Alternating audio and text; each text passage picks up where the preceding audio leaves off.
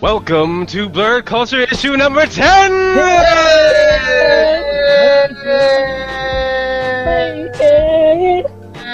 Get it, you guys. We made it. Yes! Is the new black. I'm Troy, and I'm joined by my two co-hosts, Ethan. You better call Ethan with the good hair. Ethan. And Sean. Bang, bang, you shot me down. Bang, bang, I hit the ground. That's the only song that needed to be in Suicide Squad, and I would have been sad. Join us as we discuss the bloodiest topics on a bi-schmeekly basis. This week is our Task Force Extravaganza! I don't know what that means. That was, you know. Today, we're finally give our thoughts on the latest movie from the DCEU. Ethan brings back graphic novel must-reads with our first review in the section, and Humps will try to make it through this entire show without belting into a random 90s R&B song. We'll see. Before we start the show, remember that if you don't like anything that we are talking about, skip ahead by checking the timestamps in the description and find something you do actually like. First, we will start with Planet Bugle. So this is our latest news and rumors in the nerdtainment industry, handed to us by Perry Wright. All right, so this week we got a wonderful new trailer for a movie called Hidden Figures. It is the story of a black mathematician and physicist named Katherine Johnson, played by Taraji P. Henson, and her two colleagues, Dorothy Vaughan and Mary Jackson, played by Octavia Spencer and Janelle Monáe, respectively. My baby!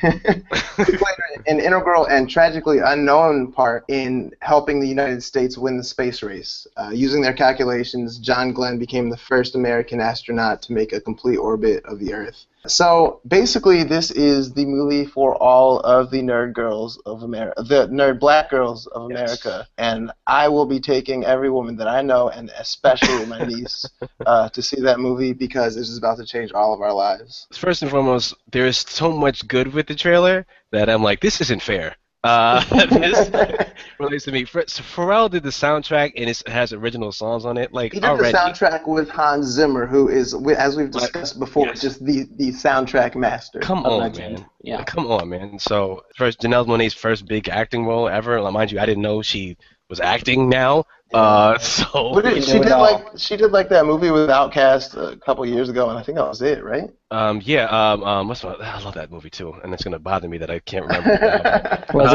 it Idlewild? Yes, Idlewild. That's one of my favorite. And that was before she really hit it big. So I mean. Yeah, I was gonna say like A, I've never seen that movie. B, she was in that. Exactly. But yeah, no, I can't. I think it comes out the beginning of next year. January 17th, I want to say. Don't quote me on that, but I believe it's somewhere around. Yeah. At least January 2017. I know that. Yeah, I'm very happy about this movie. Like, I was watching the Olympics, so I was like running off that high of Simone Biles and all of the Olympic greatness, and then that trailer comes on, and I was watching it with my mom, and like, this is exactly the type of movie that needs to be coming out, and I feel like I've had a conversation before on this show about representation and the type of movies that we tend to star in, which I said back then that there's nothing wrong with the slave narrative or the gangster narrative, but at the same time, there's so much more to our stories. There's so many things that we've done and accomplished that we don't fit into one or two categories. We are literally limitless. And I feel like this is what that trailer emphasized so subtly and so beautifully, and the fact that Taraji P. Henson, who has just blown up since Empire has come out, will give this even more of a spotlight for this story, for this character, and for our culture. And so I'm, to say the very least, very ecstatic about this movie coming out, and I feel like this will lead to a trend of movies in this genre coming out. For sure. And this movie really speaks to me very personally because if you haven't heard the first episode of this show, you don't know this, but I actually am a black engineer. And to see this movie about black engineers who are also women in a time when it was hard enough in this country being black and female, but then to step into NASA and completely change the world as these women did, not enough can be said about it, and it's tragic that we have not heard anything about this story until now. So I'm so excited that we're finally getting this story being told by this just dynamite cast. I mean, Taraji P. Henson, Octavia Spencer, who is probably one of the best actresses that we have today. Yeah, hands down. Freaking Kevin Costner's in this movie. Like, this is a big movie. This is not this is not like some B movie that's gonna get forgotten. Dude from Big Bang Theory. Jim Parsons. Yes. Yes, there we go. I was going to call him the actual character from the show because I separate the two people. But there's one line in this trailer that really stood out to me, and it's a scene with Janelle Monáe, who, by the way, is acting her ass off in this trailer. So I can't wait to see what she does in the full film. At one point, a man asks her, "If you were a white male, would you wish to be an engineer?" And Janelle's response is, "I wwouldn't have to. I'd already be one." And that is truer than true. It's still, the crazy thing is that it's still true. I graduated, I'm a civil engineer. I graduated with, I think it was 80 other people my year. 4 of us were black. One of us was female. So, I mean, that really speaks to the limited number of people in this. And it's not because we can't do it. It's because we don't feel welcome. I'm the only black person that's been offered, hired at my job in the last 4 years. That's crazy. Yeah, and that's crazy. This is 60 years after the events of this movie. it's so post-racial. I'm so excited to see this movie. I want to see what it does. I want to see it just excite black girls and make them want to do the things that they've always sort of been told that they can't do or that they shouldn't do. Exactly. Yeah, this actually reminds me of a quote from Viola Davis, which I'm going to kind of sum up. But when she won the Emmy for How to Get Away with Murder, she said that it had little to do with talent and had everything to do with opportunity. And the fact is that if you give people a chance, if you give people an opportunity, then there's a much higher chance of succeeding. Exactly. And so this actually bleeds on to our next subject. Segue! Bringing it all around. So Zendaya is our Mary Jane. Hey! Get money. Say something. Be mad. Stay mad. I'm here for it. I'm ready for it. Let's go. So after kind of a few months of speculation, she was at first called a character named Michelle, which I was like, what? No. It has been revealed that Zendaya will star as Mary Jane Watson, the love interest for Peter Parker. I personally, once again, we had a conversation and a few issues back, but I wanted her to be Black Cat, a.k.a. Felicia Hardy. I feel like that's a character that hasn't yet been on screen, and I loved her from my limited experience with her on the Spider-Man Adventures TV series. But at the same time, I understand how huge this is for her to be the main love interest in Spider-Man. It's definitely a moment in time in history where we're seeing casting being turned this way, in terms of even looking at The Flash and Iris West also being a black woman now. Hopefully this, once again, as I talked about in the previous segment, this leads to kind of a turnaround for film as a whole in terms of casting, as we've seen with Hollywood as it pertains to Oscar nominations as it comes to movies, like Matt Damon being cast in a movie about the Great Wall of China. You know what? He's one of my legit faves, and I can't stand behind him on this one. Yeah, same here. It's like I feel like it's like Thou Shall Not Pass. Like, as much as I love Scarlett Johansson, Matt Damon, like they're some of my favorite actors, but it's like this is 2016, people. Like, we can no longer perpetuate this idea of only these type of people for films that do not require these type of people. So to switch out a race for a movie like Spider-Man, which essentially should not cause an uproar for anybody, and I personally haven't looked into or read anything about Zendaya because anything negative as it pertains to her, because I don't want to hear it. And this is like one of the positive things that I feel like this movie has going for it, which I have been somewhat a detractor for, just because I approved of the previous Andrew Garfield Spider-Man. I felt a little bit like Spider-Man was shoehorned in Avengers. In Civil War. You're right. But nobody even caught it though. That's the Right. that's the shade. That's the shade of That's it. the mental part, right? Yeah, that was Freudian slip if there ever was one.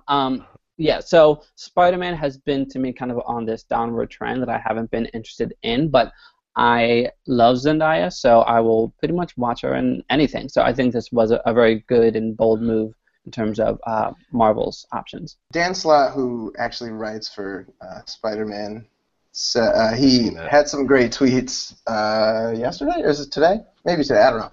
At one point he said, heroes and great characters come in every color, and they are for everyone. There's nothing about Peter Parker and Mary Jane that has to be white. In response to that, some fool said, you say this now, but if someone like Luke Cage was played by a white guy, you would consider it racist.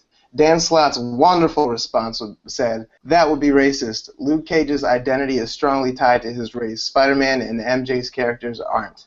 And I've said this so many times. It does not matter what the race of the actor is if the race of the character is not relevant to that character. Yes. Yeah.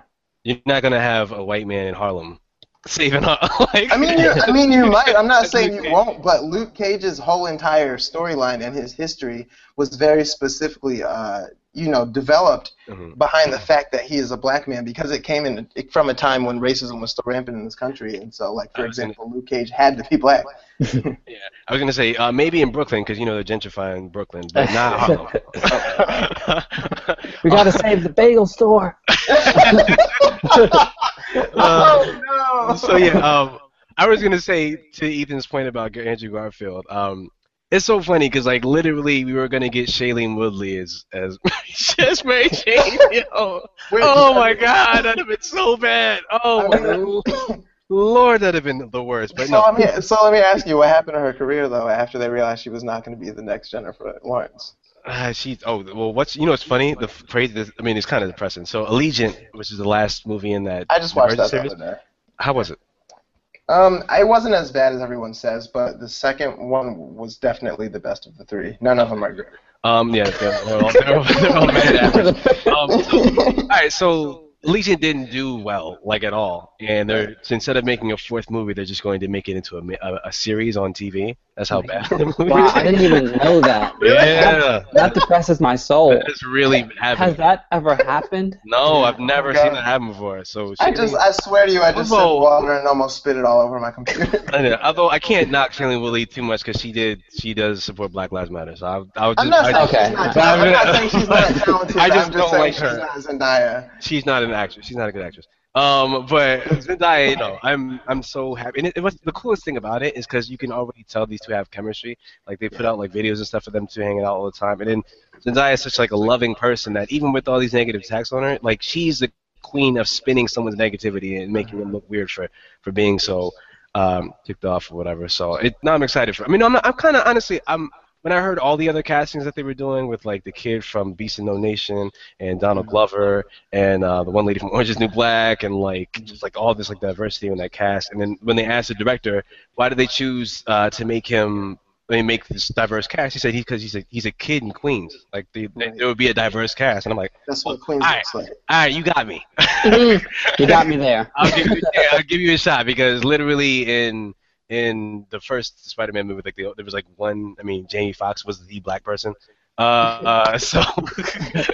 So yeah, I'm on board for this movie. It comes out July next year.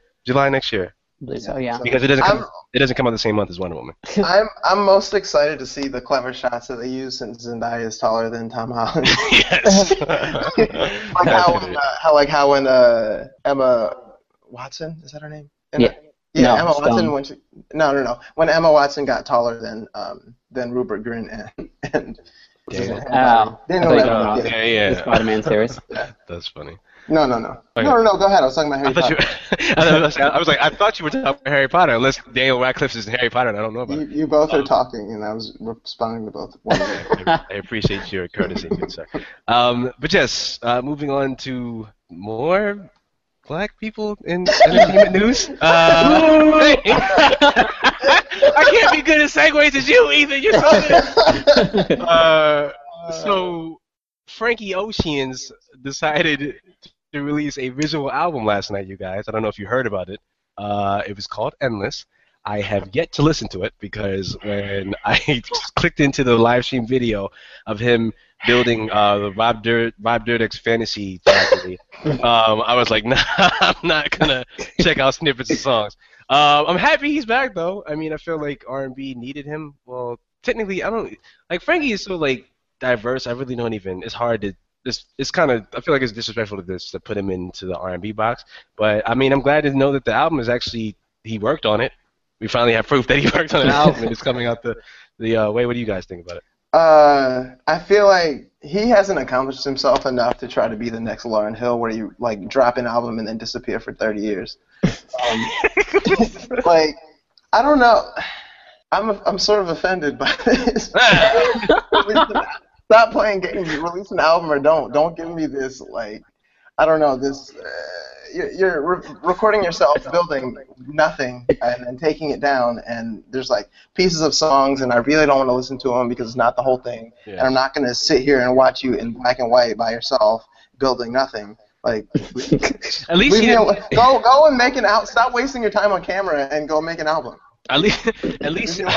At least he didn't pull a Gambino where he released an app to a countdown that went to another countdown and then was like, oh, it's not to new music. It's to a concert that you're not going to be able to go to because it's sold out in the first 2 minutes. Oh, well, whatever, Gambino.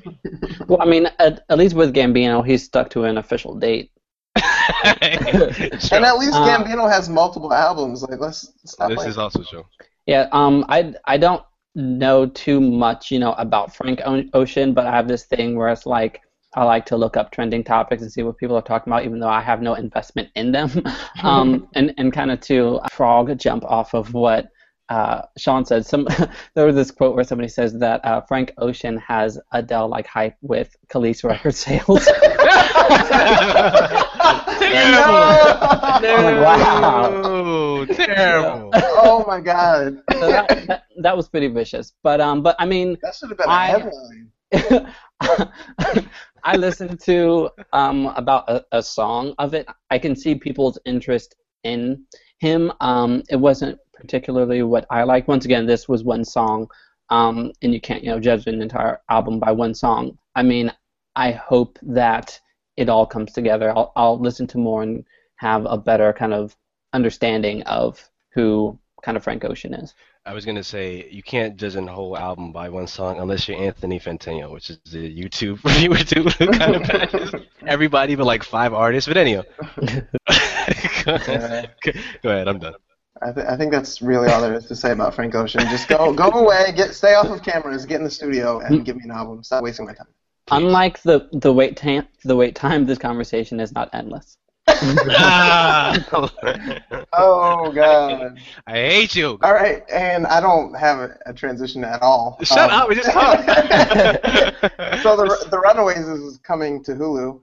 For those who don't know what the Runaways is, which is basically everybody, it is a Marvel Comics series which tells the story of a group of teenagers who accidentally discover that their parents belong to an evil crime organization.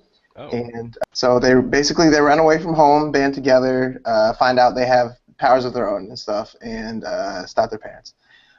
It's super cool little thing. It sounds super, super cheesy.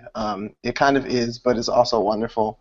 It's just sort of like a different kind of coming-of-age story from Marvel. It's very different from the X-Men type of storyline. But so basically the series is being adapted to the small screen, and it's being brought by the creators of the OC and Gossip Girl.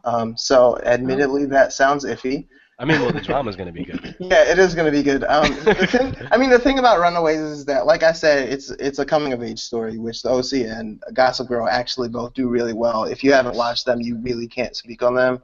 I judged both for years, and then I sat down and watched them, and they're actually very, very good shows in their own ways.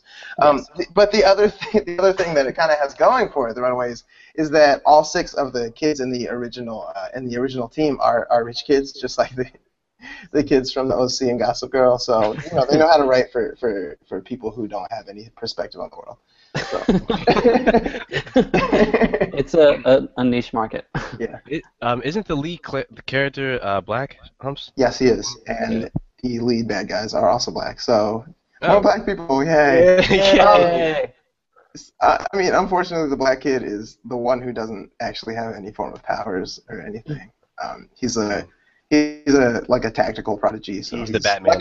He's like an Amanda Waller, more so. Okay, cool. That makes sense. That's good. Then why couldn't he be white? If his race isn't important to his character.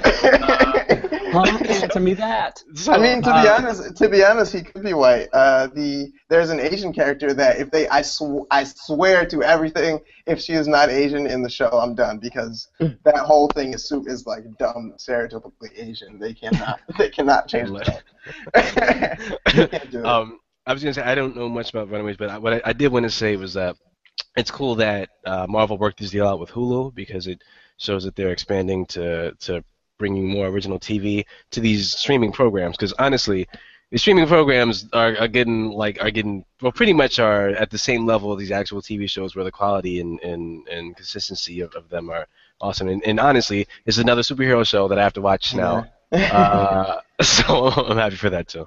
Yeah. I'm surprised it's gone to Hulu, since Netflix kind of has the Marvel Disney hookup. But I mean, whatever. It also makes me think that it's not going to be in the same universe. I mean, does it matter that it's not the same universe? They're not treating any of this like it's in the same universe. So that was stupid of me for me to consider that they would appear in anything other than these streaming TV programs. Yeah, that's what surprised me most, I think, was that it's coming to Hulu over Netflix or Network, just because this is pretty much Hulu's first foray into superhero comics. They've been moving forward with their original series, which have actually been very good from what I've seen. I watch Casual and Difficult People. Oh, nice. But this kind of is a whole different beast. But I think with the production team behind them, that it will probably be comparable to what we've seen before.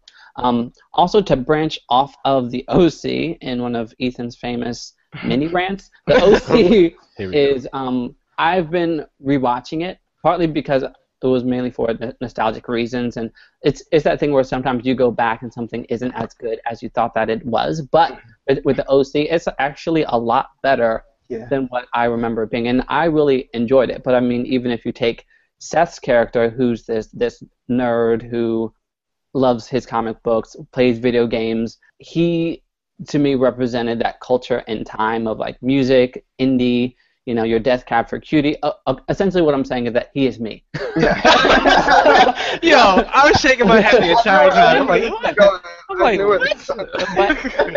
Okay, because this show came to me at a time in my life when Troy remembers this. I moved from Newcastle to Middletown. Yes. And much like Seth, I did not have very many friends when I, moved to this whole different place.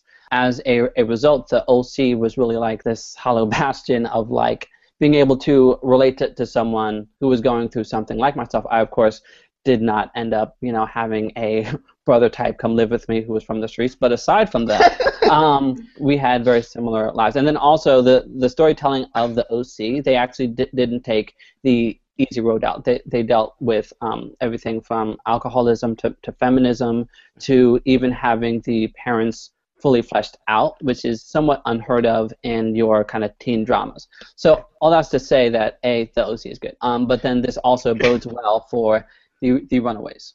California. And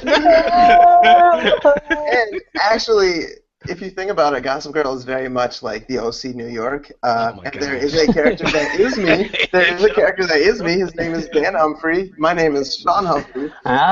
He is deep, insightful, and very handsome, like myself. And it has nothing to do with the Runaways.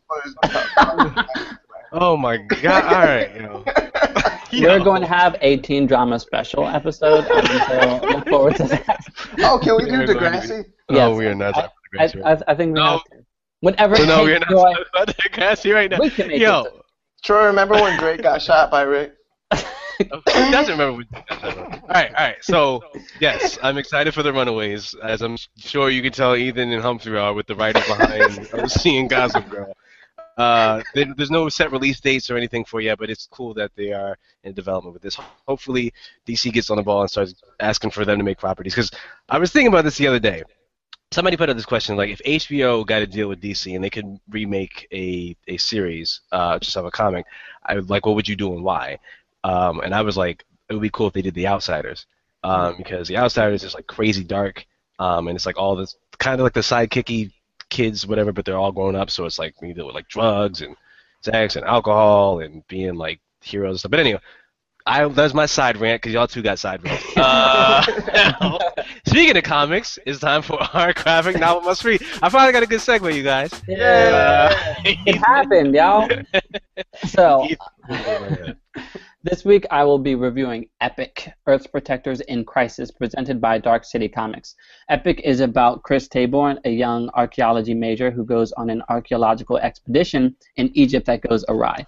After a series of unfortunate events, he unleashes an ancient power back into the world, instantly changing the face of the Earth as we know it. So first of all, I love origin stories. I like that this picks up with Chris going on this expedition, and he ends up finding this thing called the Alpha Strand, which gives him, as well as a great deal of the population, superpowers, for better or for worse.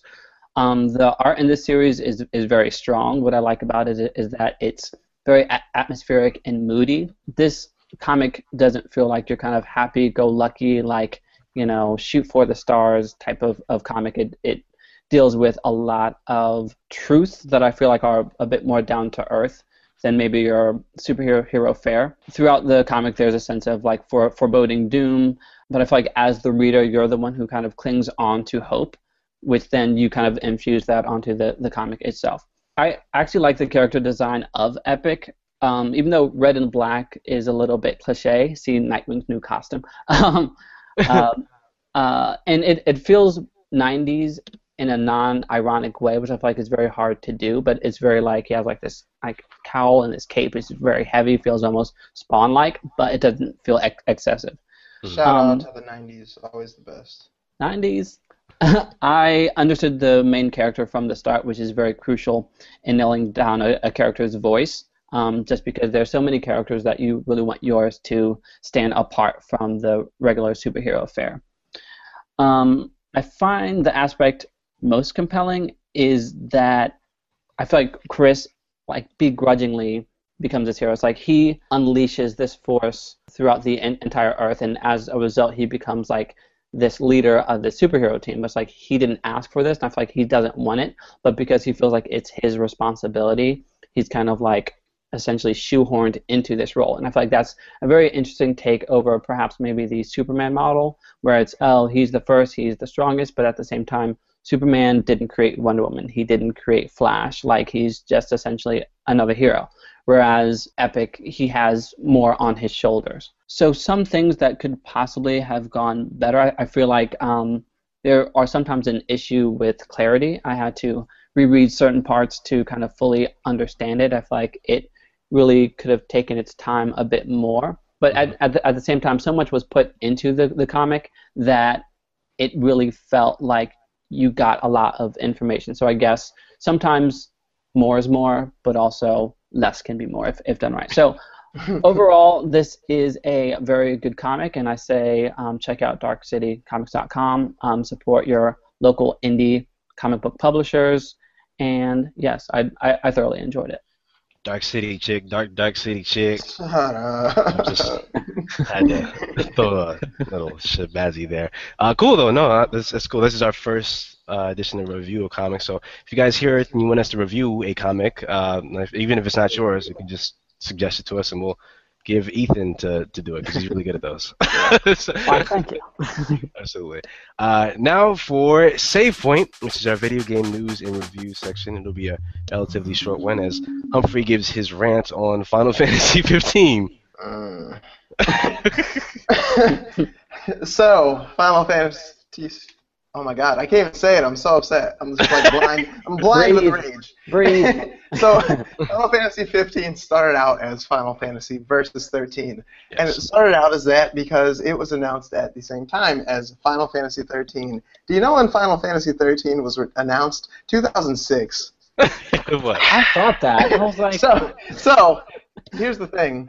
Final Fantasy 15 was delayed from September 30th, which is just about a month and a half away. I was very, very excited after just deciding to give up on it. I gave in. I was just honest with myself. I said, I love Final Fantasy. I'm going to get excited about this. Well, as soon as I decided to get excited about that, the wonderful director of this game, Hajime Tabata, decided to delay this game until November 29th.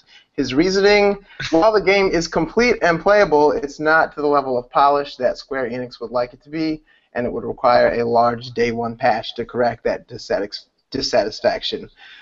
So listen, I get that, like, I get that, you know, it's always better to delay a game to polish it, because once a bad game is released, that's it. It's better to just hold it until it's good, and playable and fun. I totally get that. I support that in 99% of situations, because you never want your company to be the next Ubisoft after you release trash. Yes. But here's the thing. 2 months is not that bad unless your game has been in development for 10.5 years. Now, let me tell you something. I have graduated 3 times since Final Fantasy 15 has been in development. I have been a working professional for 4 years. Like, what is this? Like, I remember when this game was announced, and I was worried. I was like, oh man, by the time it comes out, I'm gonna be like 20, and I'm gonna be too old to play video games. Well, now we're getting awfully close to 30, and this game is still not here. And I know that these people are still lying, and this game is not coming out on November 29th. I am not. It's a lie, and I don't get it. I don't get it. It's like everything I've seen of this game tells me that it is not worth the 10.5 years and 2 months of development. Like, all right. It looks like it. I agree, Sean. It does look like they stopped making Final Fantasy 13 like 5 years ago, and they just started making this. Like, it doesn't look like 10 years of work. But I see what you. It looks like a game. Even the clothing style of the characters looks like something that was developed in 2006. It just looks. The whole thing is outdated at this point. I just want to get it so I can play it. Get out the way. Probably be lukewarm on it because it's not turn-based like I like in my Final Fantasy, which is fine. I'm open to new things. But Final Fantasy should be what I want it to be, not what Square wants it to be, because I'm you sound like the people that don't want it, that want Superman to smile, man. Yeah, that's true, and I don't want to be one of those people ever. I'm sorry. Well, the thing is, I mean, the truth is that this game is being developed by Frank Ocean. So I hate this so much. Final Fantasy English. So you have to take that into account. That's all I'm saying. Oh my god! I hate this so much. Everybody's a lie. I'm tired of all these liars. Stop giving me release dates. Just like let me wake up one morning and the game's out and it's just downloaded. Yeah, people ain't gonna buy it. Like it's gonna sell just because it has Final Fantasy on the title. Like on the cover. Just they really need to Beyonce it and just be like, it's out. They don't have that kind of clout anymore. They used to. They would have been able to do that years ago. They can't do that anymore. Yeah, right. Like people are just gonna be pissed. People will not buy it out of spite at that point. I will say. I'm about to not buy it out of spite. You better buy it. Shut up. It was about. I was gonna say. I will give Japan. Like Japan does have this thing where they look at their video games as pieces of art, as opposed to Call of Duty, where it's just like we're gonna put this game out and then release patches all the time. Or you mean like when they released Final Fantasy 14 and it was utter trash and they had to basically re-release a whole new game to replace it? I was not aware of that, but I guess that was a thing. So I guess they don't want to make the same mistake that they did with 14. I guess. If you can tell, I'm not pleased. You're not pleased at all. So. Wait, so you're not happy? It's not coming out until next year. So yeah, that was before Kingdom Hearts, though, I'm sure, because that's never coming out. Kingdom Hearts 3 is never coming out ever. It's not. Anyway, right. Moving on because sorry. Now it's time for Netflix again.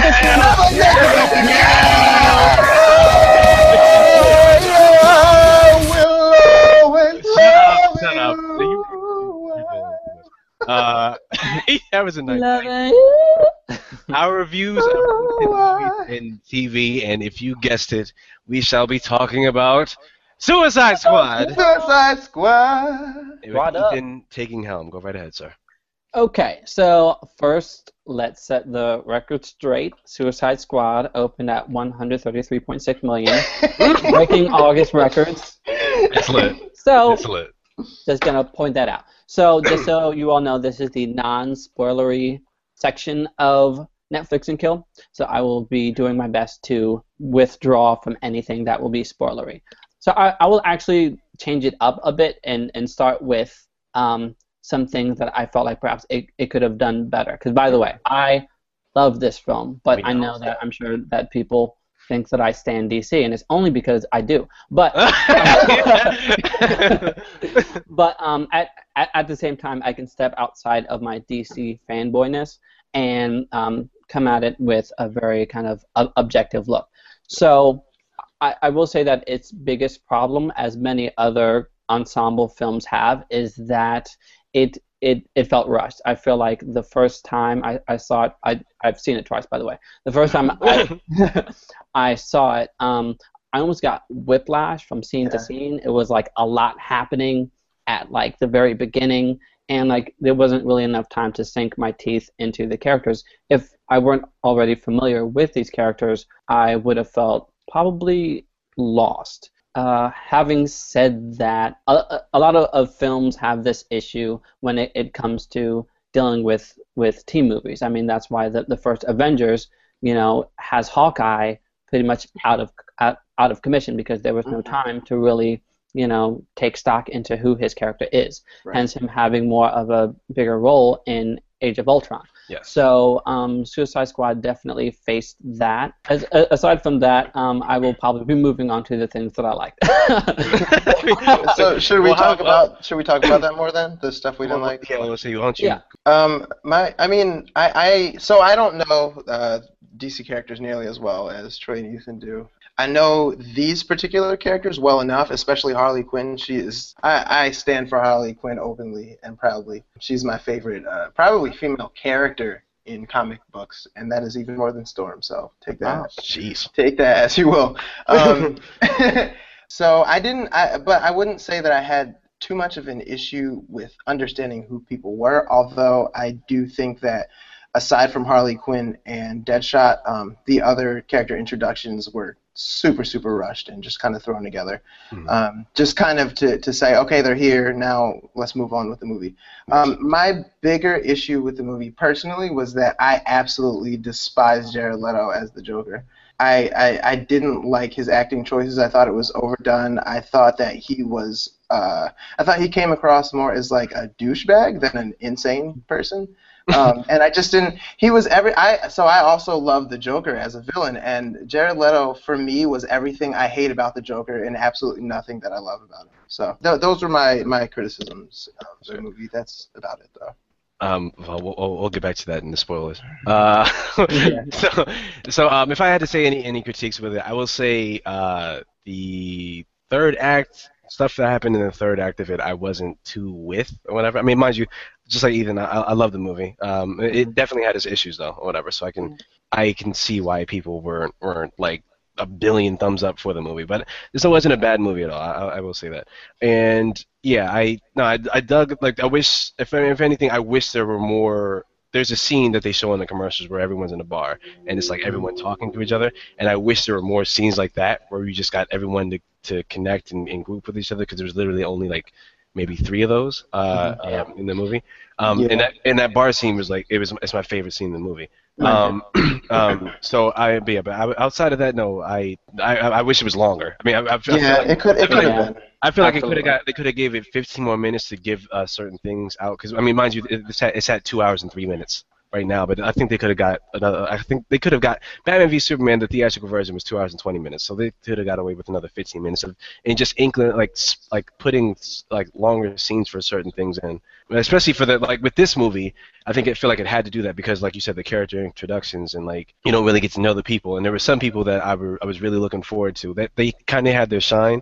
But I kind of just like with how unique that person is to this situation, I would have loved for more input on there. So, that was honestly all the bad stuff that I have with the movie. Real quick, what you said on the bar scene, I think that was so. Without spoiling it, there's a certain bond that takes place in Suicide Squad, and without that extended bar scene, like you're saying, you kind of lose some of the impact of that. Definitely, yeah. But yeah, no. On to good stuff, because I know Ethan got like a 15-minute thing about that. Yeah, good stuff. So I feel like, to be honest, I loved all of the actors, including Jared Leto. To me, Margot Robbie, of course, stole the show. Like I could watch a whole movie of Harley Quinn with absolutely no like story or plot point, just her like going from like thing to thing, because like she's able. I mean, that's her. yeah, that's who she is. She's able to sell this character so well in what is a very misleadingly difficult role. I feel like this could easily be annoying, and even so silly that it takes you out of the movie. But this is what I felt about her acting choices from the very start, including her film About Time, is that she's able to sell these lines in such a way, and she has such conviction that there's literally, I feel like it almost doesn't matter what the line of dialogue is, she's going to sell it. Yes. So the acting choices, even to me, Will Smith was a standout. I loved it. It was so good to see him have fun again. That was my favorite thing about it. Because like literally all these movies that he's been in, like you kind of know he's like kind of just in it. So it was just cool to see him like. He did it because he wanted to. People like, mind you, remember with the break he had, teens don't know like the Will Smith we know. So this is like cool to see, like this is the Will Smith that we fell in love with when we were younger. Summertime.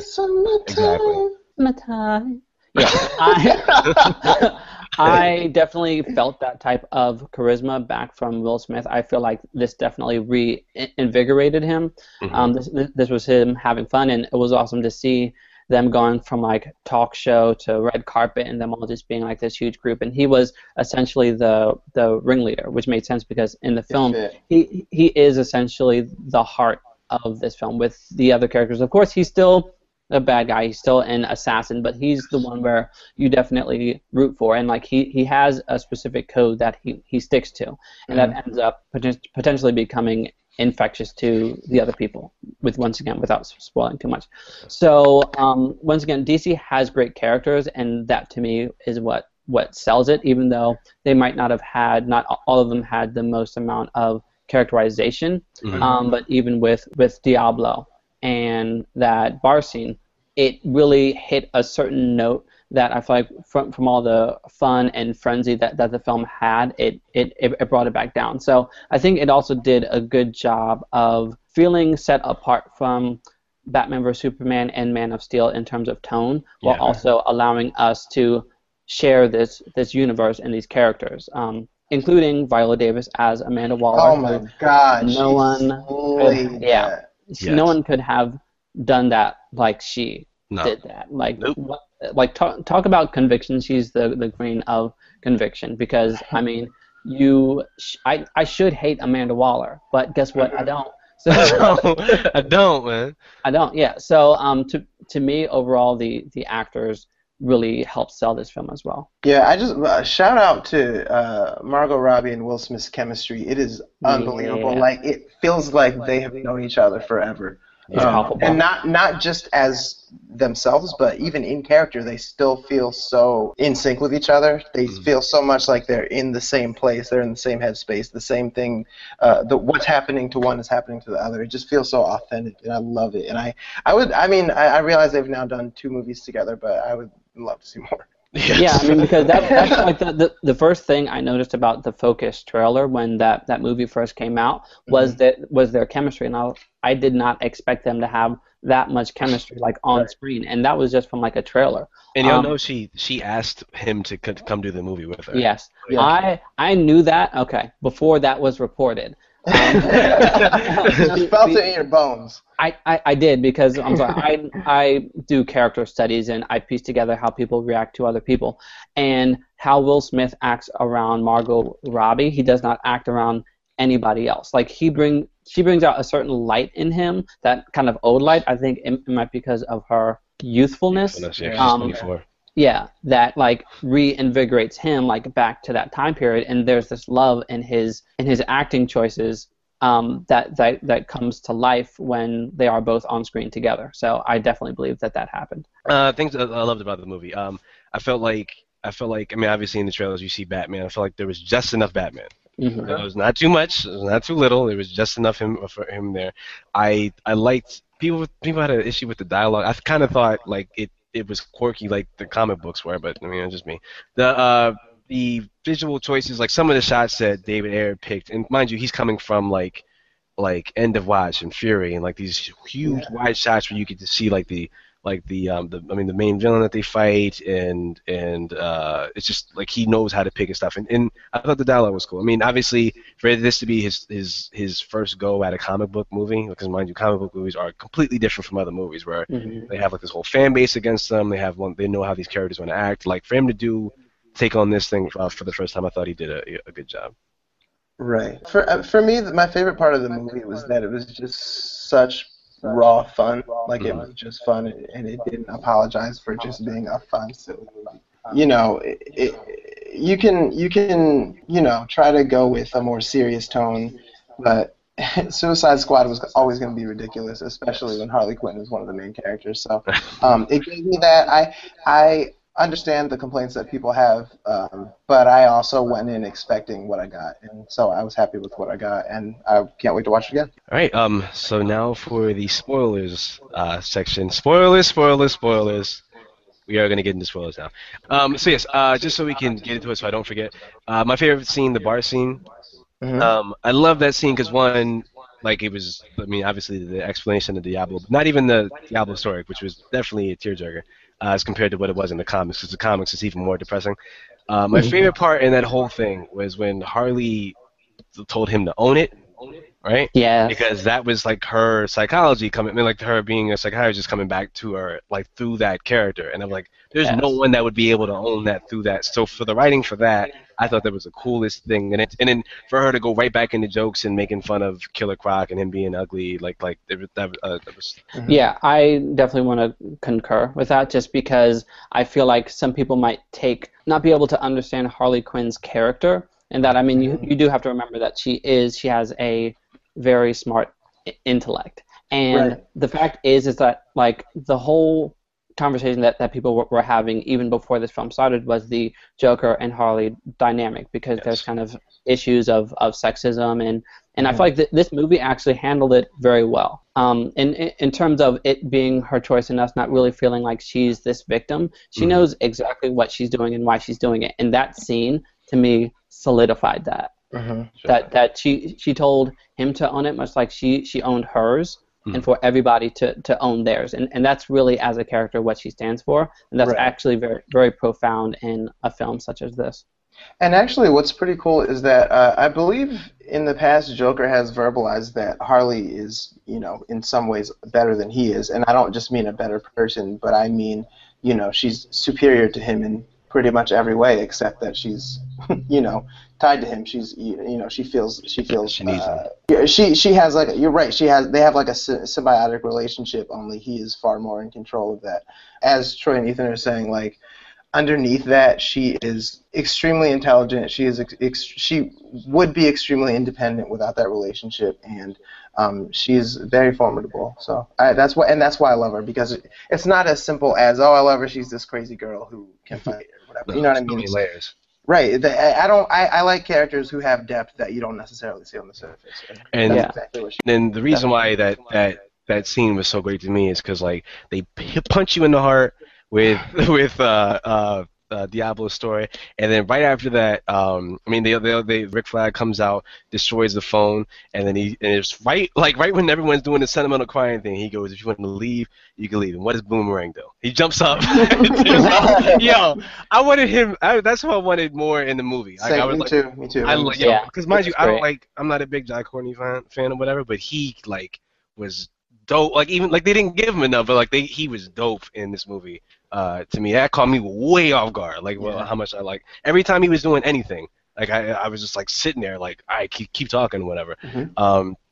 So now I dug him, and then speaking of time, people and things. Sean said his whole complaint about Joker was anytime he was on in the movie, you would get ticked off. It's like, well, it's good that he wasn't in the movie that much. You probably wouldn't have liked it. Here's the thing about that is I know a lot of people had complaints that he was in it less than they expected, but from the jump, I expected him to have I was confused when people were saying that they were expecting more because this is about the main Suicide Squad crew. He is a character that is tangentially related, but he is not in the Suicide Squad.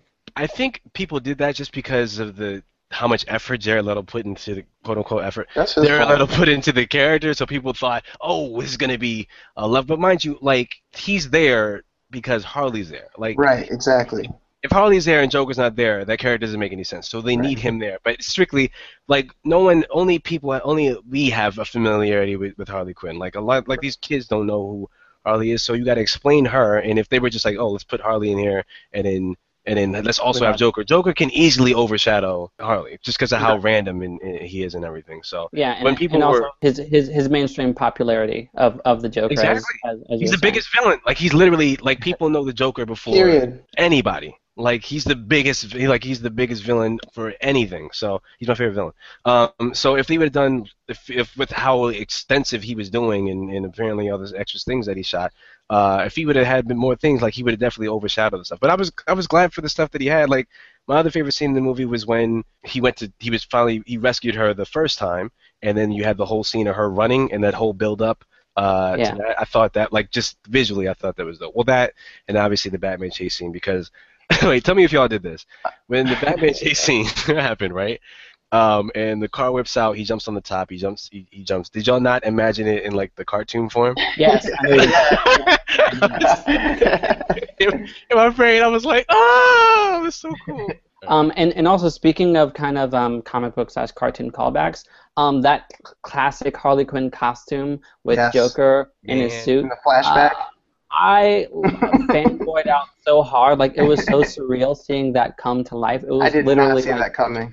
Yeah, me either. Like, a comic book cover, like, come to life in such a way. And to me, that was such, like, a high five to the fans, like, in appreciation of what came before. And I feel like DC has that if people kind of look a bit deeper.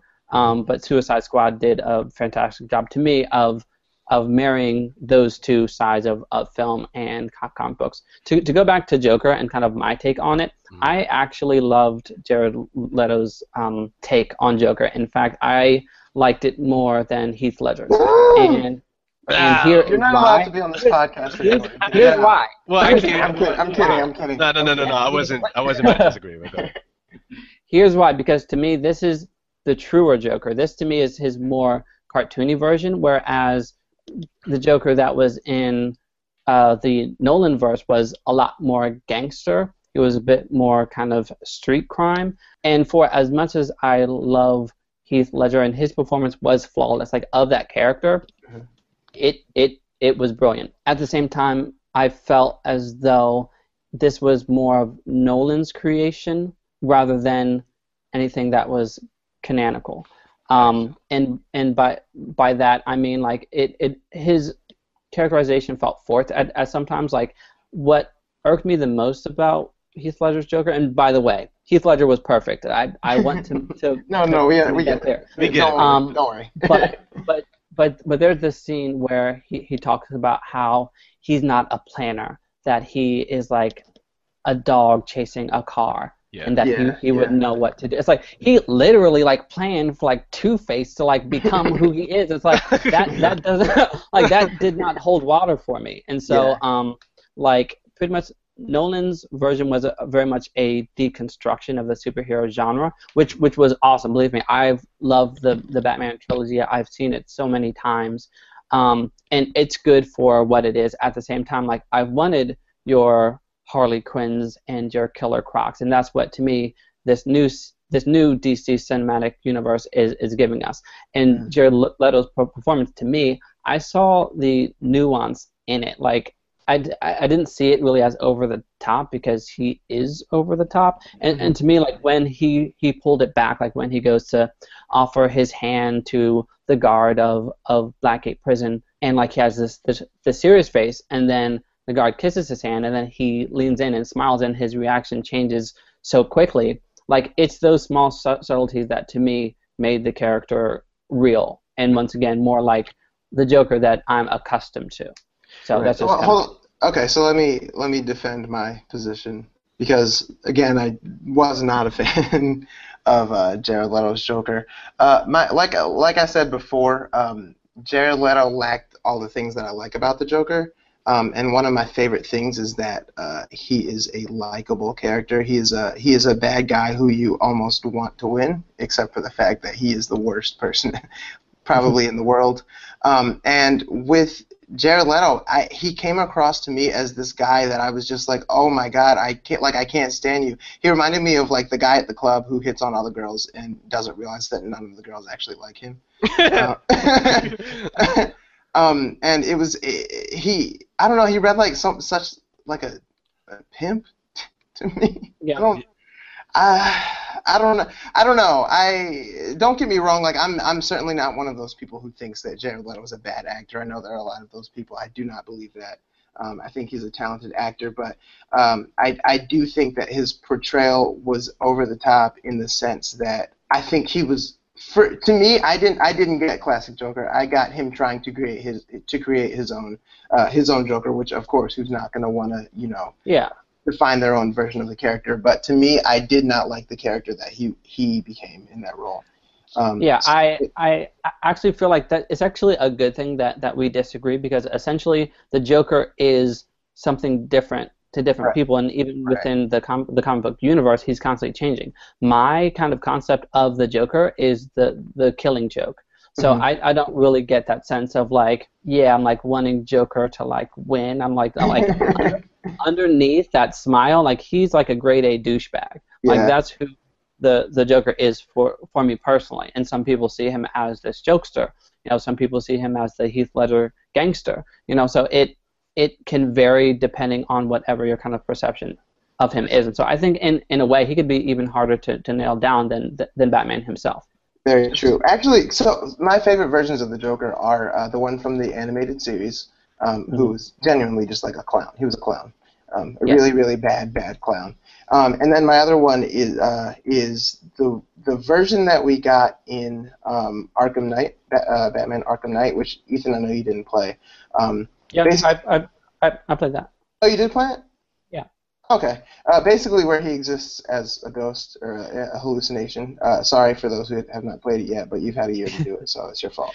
I just I almost I felt safe with him around when he would pop up. I would be nervous sometimes, and he would pop up, and I felt like I had a friend. I know. So I mean that's my, so like you said, that's we have our own interpretations of the character. Just to rein this in before we have to split this review into 2 episodes, one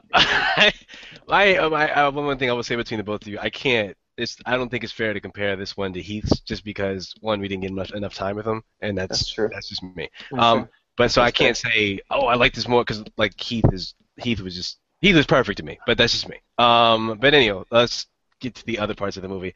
I will say the one thing I didn't. I mean, my whole thing is like the third act of the movie for me didn't click too well with me. I don't like how June Moon survived. I was like, she should. Like, people died in this movie. People I was expecting. If this was a Marvel thing, she would have been gone. Forever. Yeah, she'd been gone. So I wish she would have been gone. The action when they all had to fight Enchantress and they had like the heavy rain, like I know what he was trying to do, right? But like the shots were so frazzled that I could not see what was going on, and me being super duper into fight choreography and the Batman v Superman fight scene that we got, and the Civil War fight scene that we got, and the Deadpool fight scenes that we got this year, I'm like shout out to Marvel. Yeah, so I'm expecting but also I can't knock David Ayer because this is also his first time doing something like this, because usually with his action, like he's done Training Day and End of Watch, he does like the close knit, like in the like in the S word type of action, where you're like close and you're trying to figure out what's going on. But I would say that, and I didn't have too much of a problem with the villain. I wasn't like, you have a movie full of villains, so I wasn't like, I was more focused on those as opposed to like, I understand they need a big threat. They need a big threat. Although I will say, actually, that kind of was a problem with me too.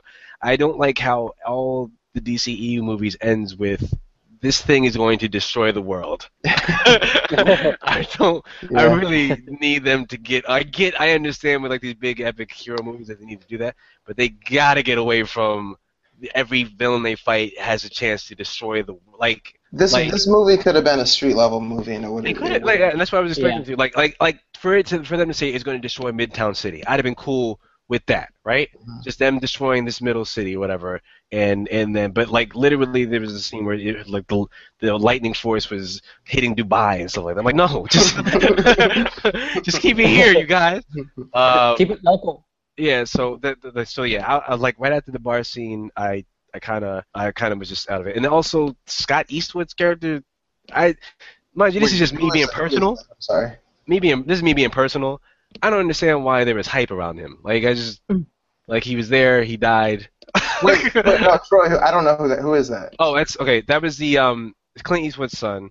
It's the guy who like put the bomb under Diablo, and then he put the bomb under Diablo underwater, and then blew it up. Oh, him. Why was he in the movie? I don't know. Yeah, I mean, I guess he was supposed to be his second man, but when they were advertising him and they were interviewing him, people were trying to figure out like what character he is, and I'm like, that's all he was. Mind you, my top 3 characters for me was the dude, the guard for Floyd. Every scene he was in was I'm glad he didn't die in this movie, because I hope they bring him back for other things. But it's Ike Barinholtz. He used to be on Ike Barinholtz. I love him. He's on the Mindy Project now, and he's hilarious. He's one of my favorites. Everything he is in. He's in Neighbors 1, Neighbors 2. He was like the last person to join Mad TV that was still funny. He has one. Yeah, he has one of my favorite skits on Mad TV too. I can tell her. But yeah, every scene he was in, man. Like when they gave Floyd the gun, and then he goes to immediately shoot him, or when he goes to meet Joker, and then he's like, Joker scares the mess out of him. Like everything he was in, he killed it. Him and freaking Jai Courtney, man. Yeah, they're great. I definitely feel like the big bad of the film was obviously a plot device, as they oftentimes use in these huge superhero films. Incubus was just kind of your surrogate bad guy, end of the world thing. Let's throw a Hail Mary and then beat him. And it would have serviced the film better if they did do a more kind of down to earth story. But I think how David Ayers described it was that he wanted to show bad versus evil, and so in doing so, he wanted to show like a huge supernatural threat for us to say, okay, even though these guys are not the most credible people to fall behind, like we still are rooting for them over this ancient being who's trying to destroy all of Earth. So in that way, I kind of gave it a pass. But overall, it's a typical superhero film cliche that even Joss Whedon has spoken about of his own film in the first Avengers, where Iron Man has the Hail Mary of going through the whole portal. Yeah. But the trick of it with Iron Man is that stayed with his character, and he ended up having PTSD, which led to Iron Man 3. And so I feel like if you do decide to use plot devices, like make sure to do it in a way that's a bit more innovative and can carry through. And so we possibly won't know this until the next film and how that carries through, but there's always a possibility. Mm-hmm. I wanted more Katana. She was utterly wasted and had so much potential, and I hope to see her again. So I will say this. So the Flash cameo. Jesus Christ, man. Oh God, Troy, I forgot about it. I lost. In the friggin' suit, bro. Yes. In the electricity suit? Surging from his suit. That was so freaking awesome. In the suit, man. Like, who asked for that? But we got it anyway. Yo, like, let alone Ezra being in the movie, I'd have just been cool with, right? But the suit that y'all just revealed at Comic-Con 2 weeks ago is in this friggin' movie. I will say I liked that because of the cameos, because it makes me think okay, well, maybe Katana can randomly appear in one of these future movies, or Enchantress can show up in Wonder Woman, or just Awesome. like with how they did Batman and Flash and this stuff. Like even like them small, like mind you, it's like literally a 3-second cameo of Flash, but I was just so hyped that he's just in this movie that I hope that like with like they like being that they wasted Katana, that they do that with her in these other movies. Yeah, I mean, hopefully there's like life beyond for these characters, because once again, DC has awesome characters that can be used in so many situations, and now that there's a living, breathing world, there's so many opportunities now to use characters like Katana. As it pertains to Flash, I don't know why I didn't see that coming. It's like, because Captain Boomerang, I Terrible. was like thinking back on, like, with Harley and Joker, you have Batman, and with Captain Boomerang, you have the Flash. So, yeah. in order for us to get a better kind of basis for who Captain Boomerang is and where he comes from, it only made sense to include the Flash. Yeah, and then I mean now I'm really excited for the Flash movie because it starts filming in January, and Kiersey Clemons is Iris West. Yay! Other news we missed. But no, overall, I mean, I enjoyed the movie. It's not my favorite film of the year. I mean, I still enjoyed BVS a bit more of it, but it's odd to compare that movie to anything. Like, I don't want to compare it. It's such a, like Sean said, like it was just a raw, fun ride that I just took it for that. Like, it's literally a Fast and Furious movie. I actually compare it to X-Men, only more less somber. Mm-hmm. I got a lot of the same kind of enjoyment out of it. So yeah, no, that's a good point. I'm happy that I got it. I compared it to Deadpool just because it had kind of that irreverent fun. It was violent. It was a bit dangerous, and silly as well. So I'm just glad it's over, so I can just stop worrying about it. I mean, so here's the thing that y'all are gonna have to do as the DC fans of this show. Y'all are just gonna have to say, what anyone else thinks is irrelevant, because no matter what, Marvel is always going to be reviewed fabulously, whether the movie is good or bad, and DC will not be. So, I mean, take the movie, enjoy the movie as you choose to enjoy it. If you don't like it, don't like it. If you like it. Don't let anybody else. I literally came out of the theater and I'm like, yo, am I bad at reviewing movies? Like, I don't, I can't tell anymore if I'm not, like, I was so lost. But I've come to the conclusion that I have bad taste in movies, and I love it. So. Here's the thing, Sean. Like, as a DC fan, that's exactly what I've done. Like, as soon as these films were announced and it got past the phase, because DC went through all these years of saying, oh, we're going to be doing these movies, and then them falling through. So now that they're coming out, literally everyone in the planet can hate on these movies. As long as I get them, I do not care. I mean, but like also to the extent of that, I'm just not to get serious, but like they kind of need to be successful because I want them to have just as long a run as Marvel. Like I want to see all these other. I want an OMAC story. Like I want. Oh my God, I was thinking of that. OMAC is the OMAC story. The OMAC project was it was a story where, was it Maxwell Lawrence that did it? He created this thing that could create sleeper cells in like these in any human, and they would turn into like these super duper fantastic like robots that could kill. But the craziest thing about them is that they literally had the chance to kill any hero. So anytime anyone showed up, you were legit worried that this character was going to die. I love that. I want that. I would love. The thing is that this was actually created by Batman as a protocol in case the Justice League ever went rogue. Yes. So Batman has all this intel on how to take down the Justice League members, and so right. So it's sort of like how Iron Man created Age of Ultron. Yeah, Ultron. But but you can't. But you yourself can't punch them and they'll die. Like Ultron, the boss is mad easy. All right, go ahead. Awesome. Because also, like the OMACs become take over regular people. So if you kill the OMACs, then the people die within them. Yes. So it's a literal lose-lose situation. They have enough power to take you down, but if you kill them, you've killed an innocent person. Yeah, but no, I like I said, the movie Suicide Squad overall, I would give it like a 7.5 out of 10 for me if I had to give it a score or anything like that. I enjoyed it. I'm gonna see it again. I would have seen it yesterday, but I was just super busy.